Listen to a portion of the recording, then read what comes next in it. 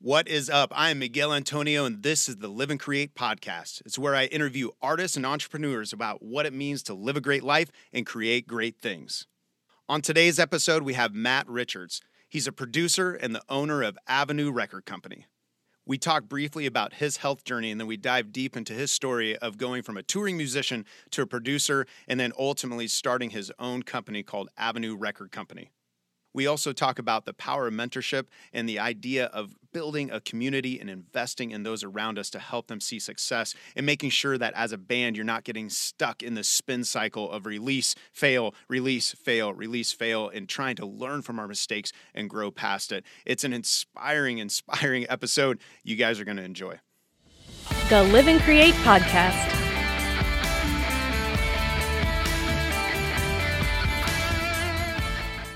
Awesome, man.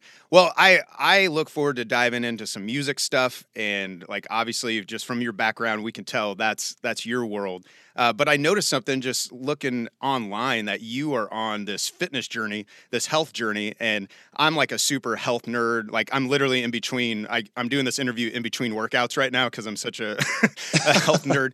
And I was curious. It looks like you're doing Beachbody, and I was just curious has the fitness thing been a part of your life throughout your life, or is this a new thing for you? It's been a part of my life. That's actually a great question. It's been a part of my life for most of my adult life, but it's been in a capacity where it's been more off and on. I'm 41. I don't know if that's something I need to divulge or not, but back when I'm 40, so we're in the 40 club, bro. This is man. Awesome. There we go. I mean, we're basically the same person at this point. Exactly. But yeah, so I mean, back in my late 20s, early 30s, I was doing a lot of gigging, a lot of touring. So I wanted to make sure I was in great shape.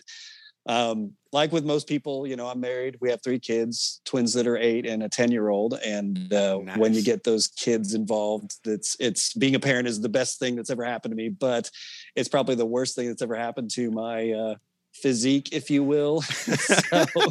Put on the parent 15. Yeah, exactly. I did like the parent 30, I think, at one point in my life. So if only. But yeah, so I there's a lot of stigmas and stereotypes that go along with being an engineer, and I think one of those stigmas that most guys get is just kind of being the fat guy behind the board. And I'm not taking shots at anybody. Everybody's got to live their best life how they see fit. But to me, I didn't want to fall into that category because I was falling into that category pretty hardcore. And Gotcha. I just felt like, this is just not who I want to be, So as you stated, I kind of fired it up. My wife and I both are doing the Beachbody thing, and I'm currently awesome. throwing punches in the 10 rounds workout. Nice. I think lift 4 and 10 rounds are probably my 2 favorite. And they keep my out of shape rear end in shape. So I have no complaints. So in fact, I just did day 4, week 3 this morning. So nice. That's awesome. And it's something that sounds like you said, you and your wife are able to do together is a pretty consistent thing for you guys. Yeah. We don't do it at the same time, but when I leave for the studio, she stays at home with our kids. We homeschool. We actually homeschooled before it was, the thing to do. And you're like so old school, Yeah. like before it was cool. Yeah, now it's just trendy. Yeah, exactly. It's like, you guys are looking for empathy, being at home with the kids all day. You're looking at the wrong place. So no, I'm just teasing. It's a transition for sure. So I definitely feel for people as they make making that transition about this time last year into full-time parenting, full-time teaching. So Right. But she teaches, she's at home. She loves it. That's the life she wants for sure. And she wouldn't Nice. have it any other way. So, but all that to say, we keep each other more accountable than we actually do the workouts together. So, I'll get home from the studio and ask her and say, hey, what'd you do today? And, she'll ask me how it went for me, and, just kind of, just trying to be the best versions of ourselves that we can be. So. That's cool. Now, is that something that started during the quarantine, or you guys been on this journey for a bit? I think it probably started a good time before the quarantine. I was pretty heavily into P90X3 for a while, and Okay. the problem was it wasn't really showing because we live in a town with one of the best craft breweries in the world, as far as I'm concerned, and Right. that craft beer, it it likes to attach itself to my 41-year-old sides and guts. So it's just one of those things, I was getting in really good shape, but I wasn't showing signs of it because my diet was just not where it needed to be. And I think the quarantine is kind of what did that for us, was that last little push. Like, hey, you don't need to just stay consistent with your exercising. You need to get consistent with your diet. So. Right. Yeah, that the diet thing comes to bite you in the ass real quick. That's my previous bass player. We used to tour a lot together, and we did a podcast where we were lamenting all the poor choices on the road, where we equated drinking once we got back to the hotel with self-care. It's like he was running, I was lifting, we'd bring like kettlebells and stuff, but no matter what, it's like we're constantly just fighting this shitty diet. Well, we actually started eating pretty healthy, but it was the alcohol that really held on, because self-care is what we called it. And both of us are now trying to relegate it to like, like now it's more like, oh, on a Friday or Saturday, now we can, partake in some whiskey or something like that. And then when you got Boulevard Brewery, when you got so many good places to eat that aren't necessarily healthy, like, or Kansas City Joe's and all that, it makes it tough in this town. That's for sure. Yeah. Q39 has been my friend, but not been my friend at the same time. The burnt ends, man. The burnt ends at Q39. Yeah, each place, it's like there's a particular thing I like the Z-Man, of course, at Casey Joe's is my thing. The Burn Ends, Q39. We could have a whole podcast, I'm sure, about barbecue, but so transitioning into music, I this past week, it was hilarious because we've had this set up now for what, a month and a half, 2 months, something like that. Yeah, I schedule out pretty far. I think I'm scheduling to May and June right now. And anyways, I'm listening to Ope Radio. Are familiar with that podcast? Yeah, that's Ben Wentz podcast. Is that right? Right. And so I'm listening to it, going through it. He was my interview like 2 days ago.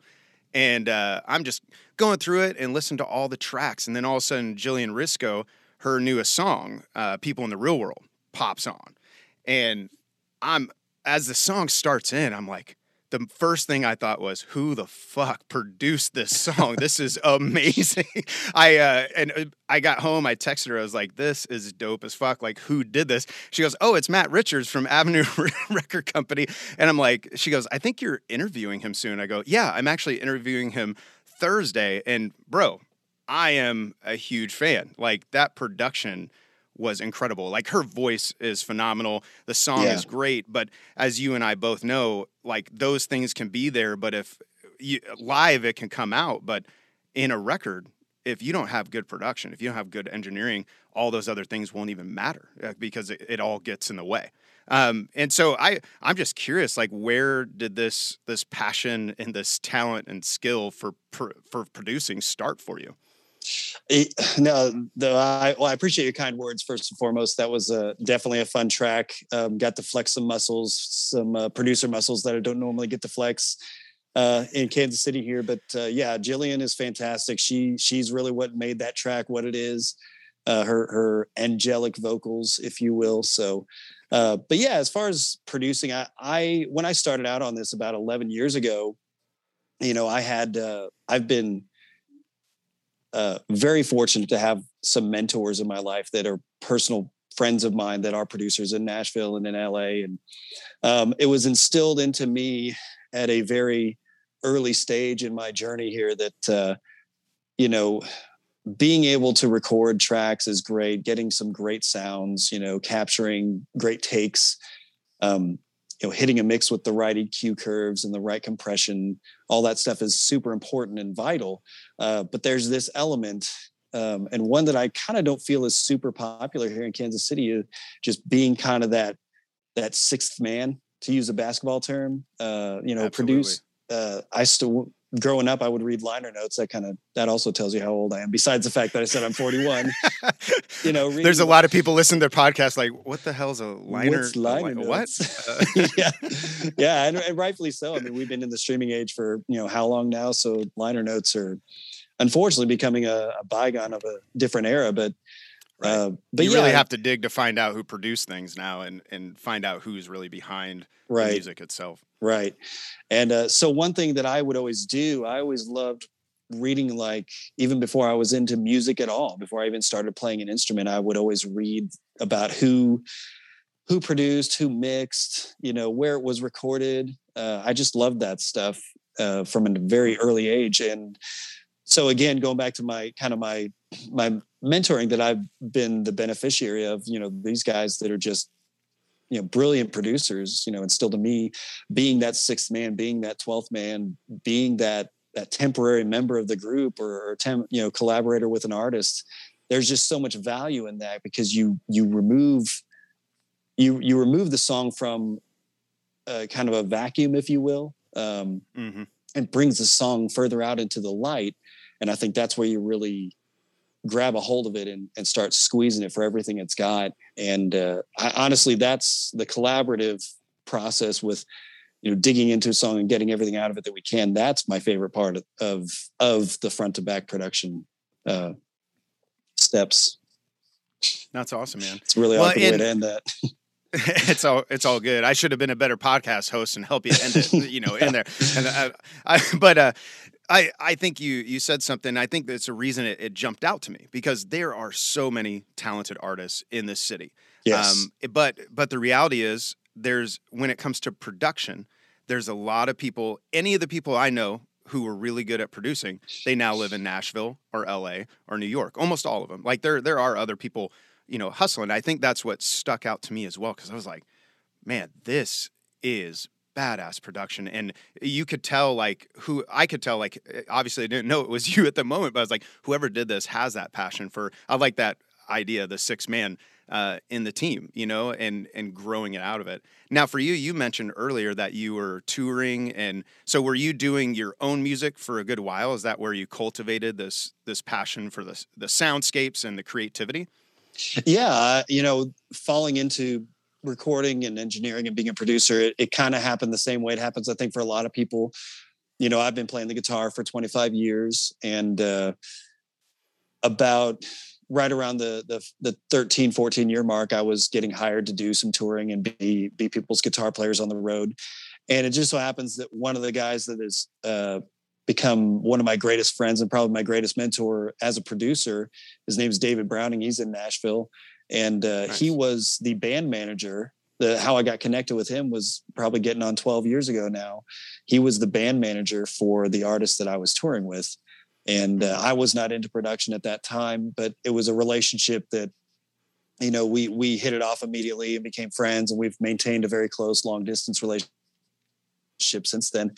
So a few years later, after that started, I was looking for ways to grow my career. And I think that, like I said, what happens with most musicians is, there's that allure of, recording and production and starting a studio. And that's an amazing thing, because that's what happened to me. I just got bit by that. I started doing some remote tracks for people around the country, and I just got bitten really hard by that production bug. And I thought, well, maybe I can, get some tools and start recording my own stuff.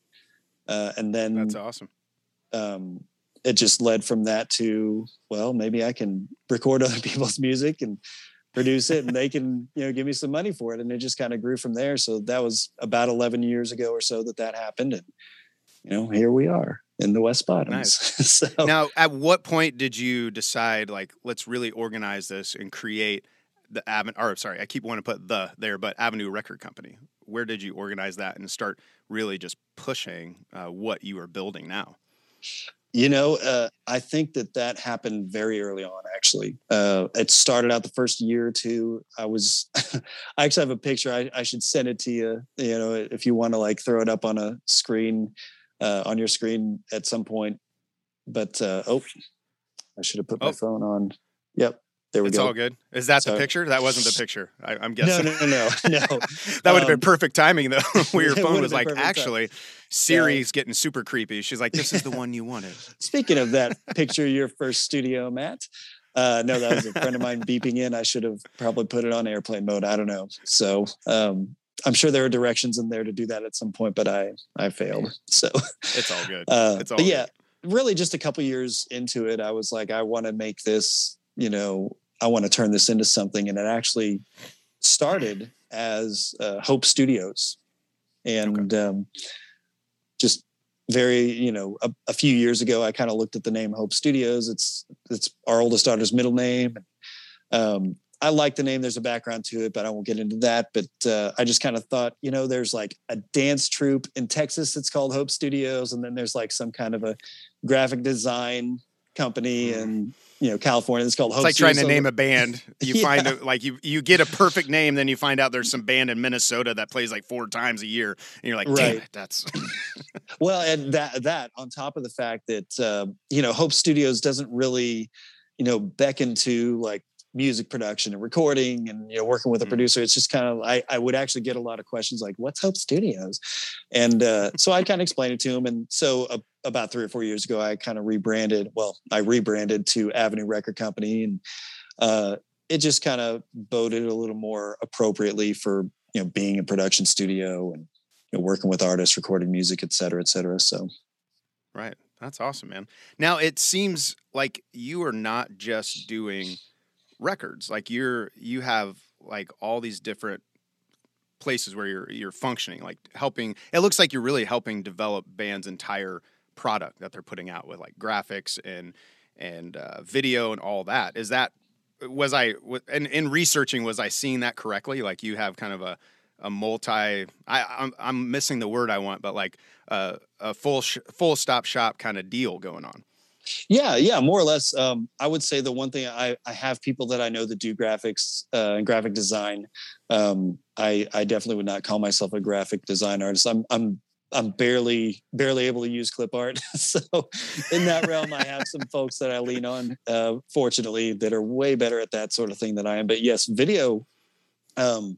Actually, video is something I've done for close to 13 years now. I actually started doing video production before I started doing audio production. And for a time I had a whole separate video production company, and I did some work for some pretty big companies throughout the years.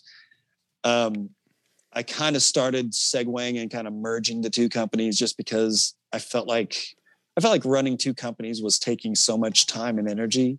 There's people that do it all the time and they'd probably like call me a big baby or something, but I just felt like it made more sense. Or they're crying like a big baby somewhere because they're like so burnt out. One or the other. But I just felt like, you know, I don't think I'm smart enough to be able to handle two businesses. So I kind of merged them together under the Avenue Record Company banner and do music videos, do a number of those, you know, a couple every year or a few more, and still do a good amount of corporate video work. But it just seemed like a natural progression with the recording studio to be able to do that sort of thing with the people that I work with. And so, yeah, it's Jillian. Actually, we were just talking about her earlier. She did a live and local video. I think it was released a couple weeks ago now. And that turned out great. So I've been working with Paul Chandler and Corey O'Mara doing live and local videos from the Avenue stage. So it's been really fun. I've been very thankful that I have that skill set to provide. So that's awesome, man. Now I was reading about development in kind of your notes of what you guys do. Do you? And I feel like that's a missing piece. Like in the music industry, like most people want. You know, acts or bands or artists to be prepackaged, ready to go at this point. Is development a big piece of what you do? Is that a passion for you? Yeah, I think I definitely agree with you 100%. You know, I always feel like, and I did the same thing as a musician and, you know, countless bands, you get in this kind of spin cycle, as I call it, where you sit down and you write music together and you come up with some really great stuff. And then you find a studio and sometimes a producer to work with and get that product out there. And then nowadays, you know, the third step in that cycle is to upload it to Spotify and get it on streaming services.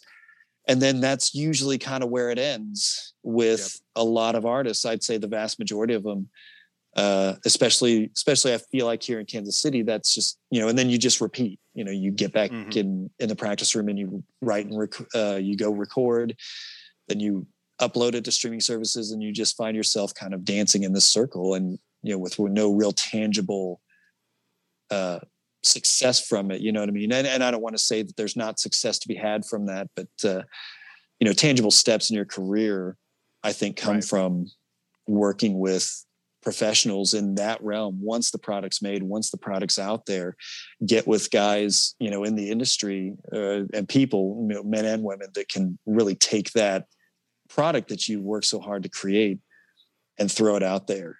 I feel like you said, I feel like that's a big missing piece with a lot of people. So do you see your role to come alongside artists and bands to help them navigate that world? Yeah, I've been fortunate enough to make some really great connections on that side of the fence, on top of, kind of through the guys that I know in the industry that are producers. One of the companies that I communicate with, I don't want to say I'm affiliated with them because I'm not a part of their company, but I do talk with them regularly. Skyfall Integrated Solutions. They're actually an affiliate of, what's that? I'm not familiar with them, so it sounds like an IT proclaiming company. My ignorance. That's no, right. That's okay. No, it's. I mean, they're they're a great company. They're not by any means a household name, so I would not expect anybody to be able to readily identify them. But and they're not an internet technology company like their name probably would lead you to believe. Skyfall Integrated Solutions, kind of. Yeah, all your intra-network needs here at Skyfall Integrated. Fans are like, why are we talking to these guys right now? I don't know what's going on. But they're a great company. They work with artists. They do everything from 6 to 8 week long Spotify promotion campaigns where they actually help artists receive real listens from real listeners, non-bot affiliated likes, and that's huge, because that's one piece that I'm getting ready to do 6 releases throughout the rest of the year, right? And I've just been looking. There's just, as there's so many people who just want to take your money and help you do it the wrong way. Sure. And with Spotify, that can be very dangerous and getting your stuff pulled down, those kind of things. So that's cool to hear that there's people who are legit making that stuff happen. Yeah. And they go from, Spotify promotion campaigns all the way to they themselves are actually a subsidiary of Sony Records. So they can actually help a band or an artist become a subsidiary record label themselves of Sony Records. Nice. So they facilitate label signings and label deals with artists. They kind of, as far as that end, the business side, as we all call it, that's really their specialty. So that's awesome, man. Now, you had cited mentors. You've said this a few times throughout the interview. It sounds like mentorship has been huge for you. Is that a piece that drives you to then want to pour in to these other artists? Yeah, absolutely, man. That's actually a great question. Mentorship. I would not be, not that I'm some, genius sitting up here on the 5th floor in the West Bottoms or anything, but whatever I am as a producer, as an engineer, as an artist, I owe so very much of that to the people that have taken the time to invest themselves into me. And again, I go back to my buddy David Browning. I think having a hunger to learn whenever you're doing anything is great and super vital. But the problem that I was ran into when I started out on this was you can't ask YouTube videos questions. And you can't say that again. I don't think I understand. That's what you can't ask YouTube videos questions. If you run into a very situational. I see. Okay, I'm with you. Yeah, exactly. I see what you're saying now. Sorry. So learning, using online resources and things like that, that's never something I would discourage somebody from doing, because I think that that's been very important in my growth as well. But like I said, you can't ask YouTube video questions. So having a guy like I had with David and some of the other guys that I've talked with, I'd call them up, year 1, year 2, year 3, I'd call them up with just the most ridiculous, absurd questions, because I'm a total noob and have no idea what I'm doing. But, those guys took the time to really sit down and explain it to me, kind of like I'm 5 and which was very, very important, because, any sort of sophisticated conversations at that point would have been, completely lost on me. So, but yeah, mentorship, those guys have been just a total X factor with my growth. That's awesome, man. Yeah, it's such a powerful thing in life in general. Like, I've had many mentors just in life. as being a good husband, being a good father, those kind of things. But then in art and the people who have come alongside me and helped, there's been people who have been older, people who have been younger, who have just been further in the business. All those kind of things have helped. And I remember I read an interview.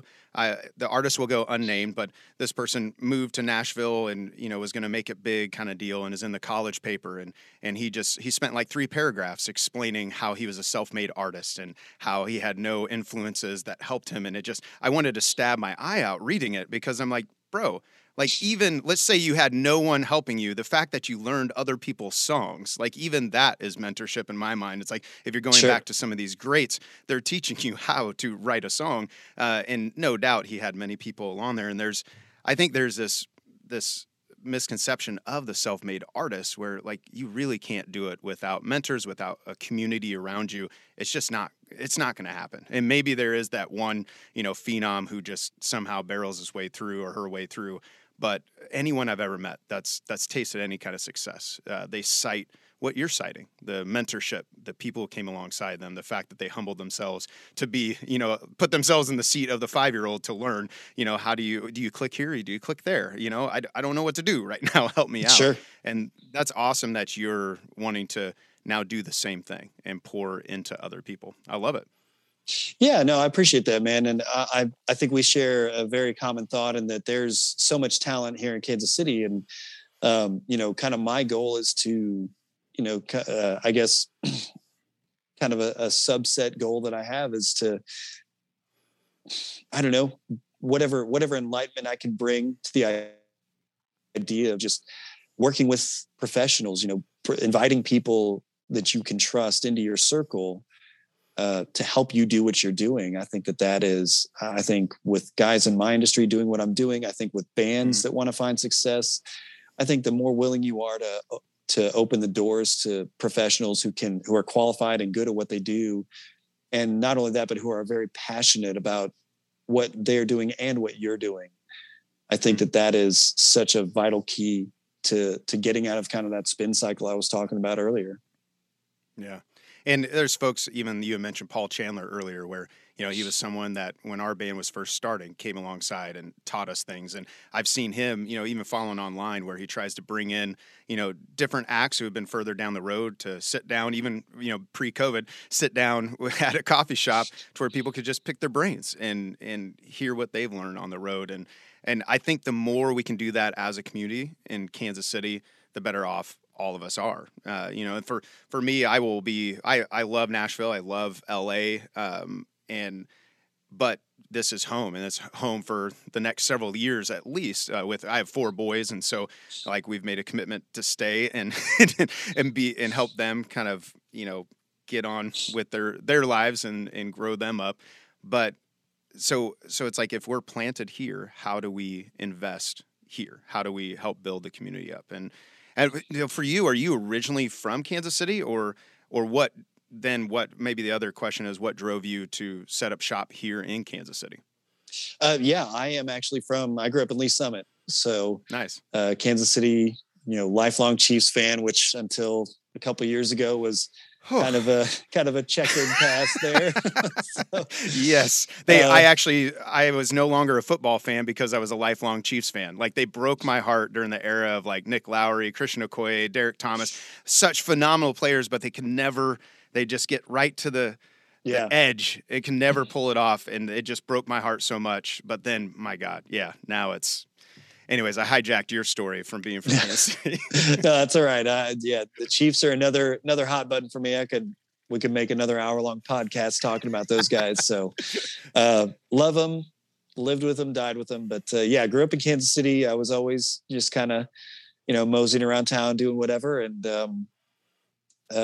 just like you said, it's home. So it just made sense to want to set up shop here, and whatever I have to offer to this artist community, offer it freely and openly. Right. Now with 3 kids, right? Now you said their ages 10 and 8 with the 2 twins. Did I get that right? Mm-hmm. And twins, like, we have 4 boys, but they all came out individually, and they're all so much work. I love them to death, but each one has their own, nuances and intricacies. I can only imagine what having twins would be like. What are the things you've learned? What's maybe one of the main big things you've learned of being a father in the music industry and like doing both well? Oh man, I think for me, that's a really great question.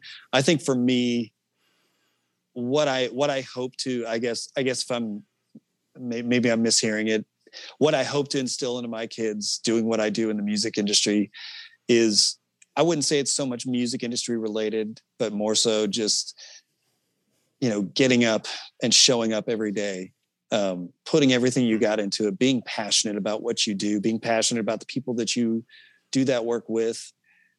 I think that that's probably what I would like to pass on to them, no matter what they decide to do with their lives. And I think my son Xander, we have boy-girl twins, and he's I haven't run the tests on him yet. Well, tests, I sound like some laboratory geek now, but I think he's got that's the other room in your studio when you turn the camera, the testing room. Exactly.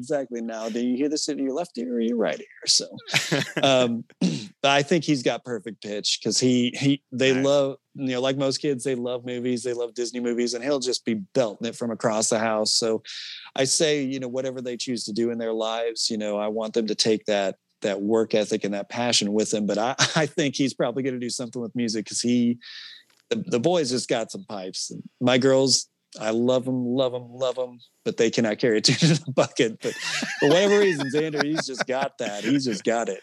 So that's awesome. Well, and I like how you rework that question, honestly, is like, what do you want to instill in your kids? And I think that's a great concept to think about. I was in a band called Run With It. We were touring all over the place. Went to the Middle East and back and just hustling and doing our thing. And when it came to the end of it and we realized, it was not going where we wanted it to go and it's time to end it and start something new. I remember just being brokenhearted. Like my oldest was 14 at the time. I remember, or 13 or 14. And I remember being on the back porch crying. I was talking to the producer we were working with at the time.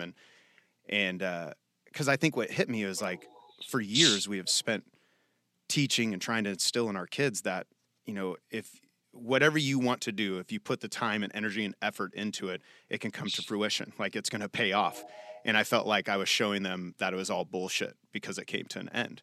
And it was actually my own son who came to me, our oldest, and he was like, he knew that's what I was wrestling with. And he actually said, he's like, no, he's like, I've seen what you've done and I've seen where you've gone and you didn't fail with that. And like, that meant so much to me because it was like, okay, like it's happening. What we were trying to do, even though it didn't work out the way I wanted to, what we were trying to instill really did pay off. And finally, over time, starting whole new things. And now I'm on a different trajectory with it. But yeah, what do you want to instill in your kids? I think that's a huge thing. And I get a lot. I ask that question too because there's younger artists I get to hang out with, and they're dreaming about maybe proposing to their girlfriend or boyfriend, and what life's going to look like. How do you have a family in this? And I think that's something like the 20-something artists who they're just wrestling with, like how to, like you remember those days. Like I literally remember waking up at like 6 a.m.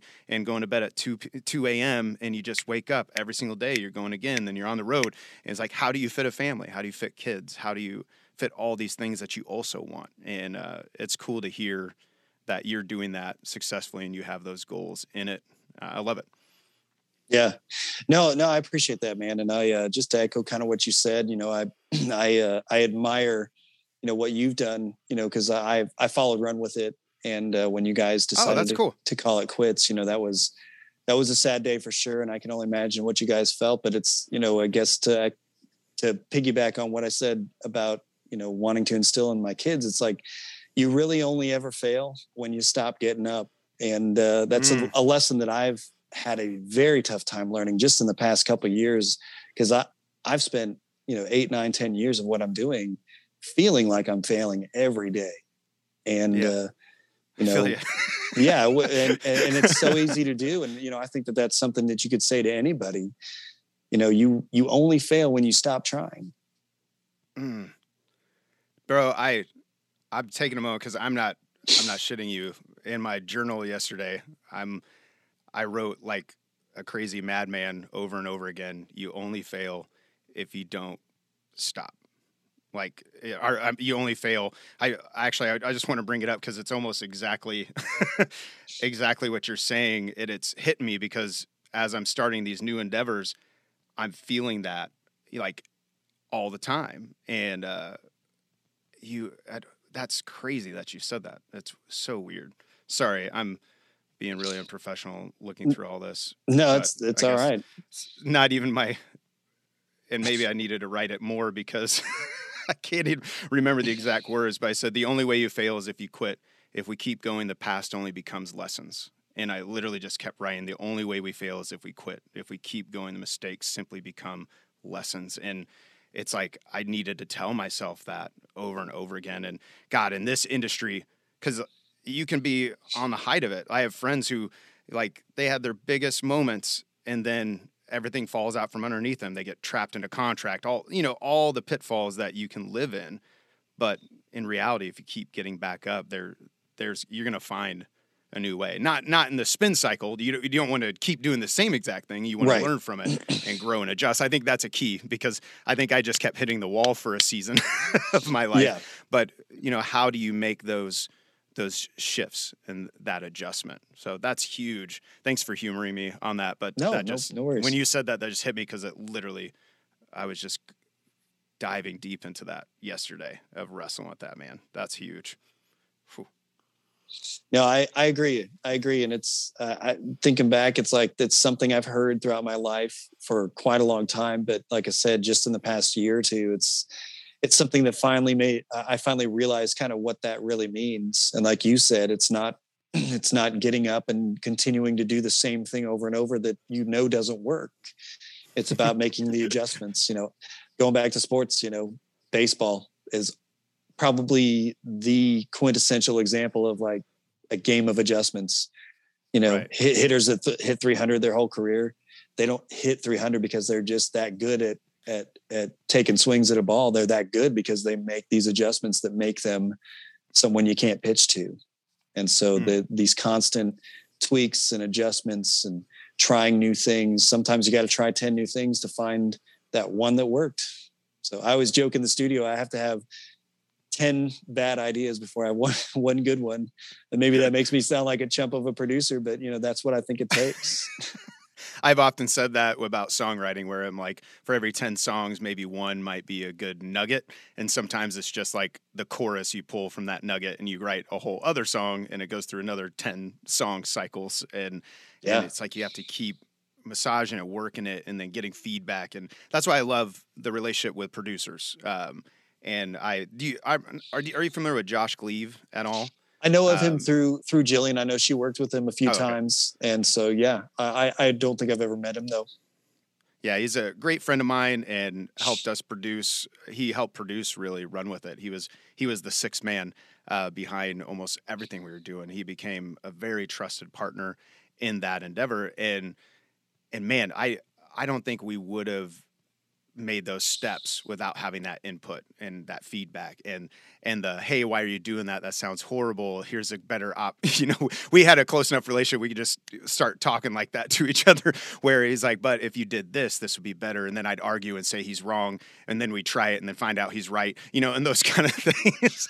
Yeah. No, I've had those moments too with bands where, I've gotten the answer before, if I've suggested something or, offered up an alternative to something that was going on in a song, this is the way we've always done it, has sometimes been the answer I've gotten. And, to me, that is, I think in any industry, that's kind of one of the most dangerous things you can say is this is the way we've always done it. So, and thank God throughout human history, that's a mentality that has, not been adopted in large part by some pretty great people, that right.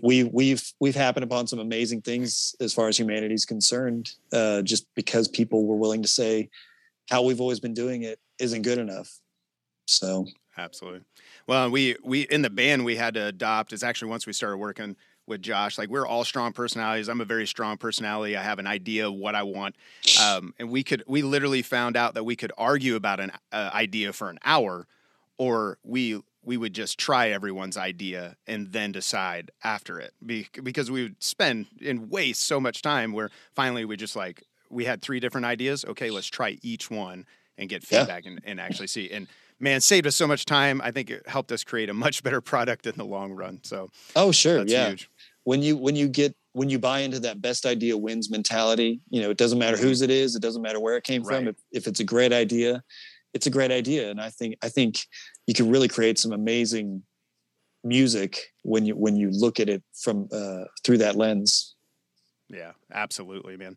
Now, thinking of like the 20-something artist, or maybe even younger, whatever, they're first starting out and they're wanting to figure out the next steps. What's one of the biggest pieces of advice you'd want to say to them if you got to sit down with coffee with them?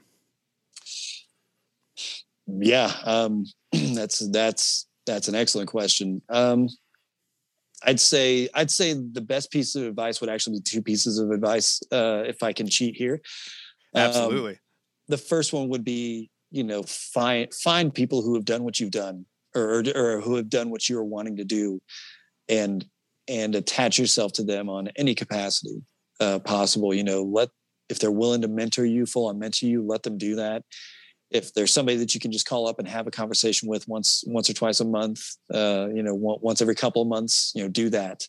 But find people, kind of going back to my own life, my own experience. I was fortunate enough to find a few people that were way smarter than me. So that would be, I guess, in a nutshell, just find people that are doing what you're wanting to do, and find people that are smarter than you are, because there's so much benefit from that. And then the second piece of advice, I would say, never stop learning. Even 11 years into this, I'll pull up, one of the numerous YouTube channels that I subscribe to, for music production or mixing or whatever. And even if it's a topic that I've watched 1,000 videos on, I'll pull something up and I'll watch it, because you just never know what you're going to learn until you hit play in that circumstance. You know what I mean? So there's just so much information out there. And you do have to be careful, but that thirst for knowledge, I think, is probably almost as crucial as finding people that can help you. That's awesome. And I remember when I was younger, I had this fear of almost learning the wrong thing. So I only wanted to go to like certain, sources. And over time, I realized just learn, for example, like fitness. Like I'm doing endurance sports, and there's 15 different philosophies of how to do it. And so I'm just going to learn all 15, decide what works best for me. And I think that's huge to, like you're saying, let's just start learning and just start growing. And then as you try it out, I think you said earlier, try 10 different things, you find the one that works. Just keep trying it. That's great advice, man. When you think of living a great life, I'll transition to the last 2 questions for us. For you, how would you define living a great life right now? I would define it as, again, kind of 2-faceted here. Loving and being passionate about the people that you're with and around. For me, that's my family. Being a dad is my only regret with being a dad, is that I waited until I was 30 to be a dad. And that's literally the only downside to being a father. And so, my wife, we've been married, what'll be 17 years in June. So that's awesome. Loving the people you're with, being passionate about them, being passionate about what they're doing with, even if with just my kids, playing Minecraft, listening to my son pace around the room for 20 minutes and talk about Minecraft, just loving that. I know that. Being excited about that with them. And then, on top of that, secondary to that would be, the same thing, loving and being passionate about what you're doing, even when it's not fun. Because sometimes, as much as I love this, sometimes it's not fun. And, but I always tell myself the worst day working this job I guess I should say, I've kind of created this job, but my worst day in the studio here is better than just about any other day, any other best day I could have, really doing anything else. So, keeping that outlook, I think that those two things will lead to living a very fulfilled life. That's awesome. We talk about mentors a lot back in my mid-20s. It was a mentor who was much further down the road in the music world, and he actually said that exact thing to me.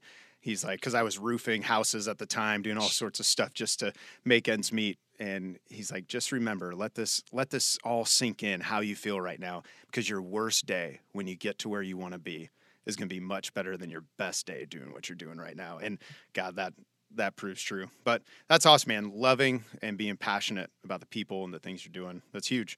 When you think about creativity, how would you right now in your life define creating great things? Oh man, that's a really great question. How would I define creating? I might ask if you could elaborate on that a little bit, if you don't mind. That's a good question. But part of me wanted to keep the questions very open. Like for me, the only way I can think to answer is like right now I'm striving for consistency. So I would define creating something great right now as simply just I'm trying to build systems of consistency, because after the band ended and all that, I was in this consistent realm of creating constantly. Like even I would be on the tour, in the tour van, writing and working. And I lost that consistency. And so for me right now, if I can get to the end of 2021 and look back and say, I wrote consistently and I found that right system to get back to that, I will feel like, oh, that's a great thing. And that's why I say right now too, because I have a feeling after I get that baseline again, then I'm going to probably define it by something else, in the years to come. But sure. I don't know if that helps or not. It does actually. Define creating great things. Yeah, no, it absolutely does. And this may be an answer to the question, this may not, but what you said made me think of kind of how I view creating. And I think for me, creating great things stems from, it's a pretty simple mindset, but just everything that I do in the studio, every time I work with an artist and we release new music, I want it to be the absolute best thing that has ever come out of the studio. And then when the next project comes down the pipe, I want that to be the best thing. And so this constant, to use a word you used, consistent stair step of always bettering what I'm doing, always being better than past me. So I don't know if that answers the question or not. I think that's great. And purposely, I love philosophy of all things, really. And I was hoping to keep these things open-ended to where you can take them really where you want them. And I think that's great. And in this world, I think consistency is such a huge thing. And obviously from the products you guys are putting out and helping other people create, that's happening. So that's awesome to see, man. I love it. Thank you. I appreciate that, man. Well, thanks for making the time, and I'm inspired, man, and I hope you enjoyed it. So, yeah, you said you're releasing music soon, so I'm very excited to hear what you and Josh have been working on, and I'm looking forward to 2021. It's started off as a weird year, but I'm very excited about it. So. Thank you for listening to the Live and Create podcast. If you like what you heard, make sure you subscribe and leave a comment or a review. The Live and Create podcast.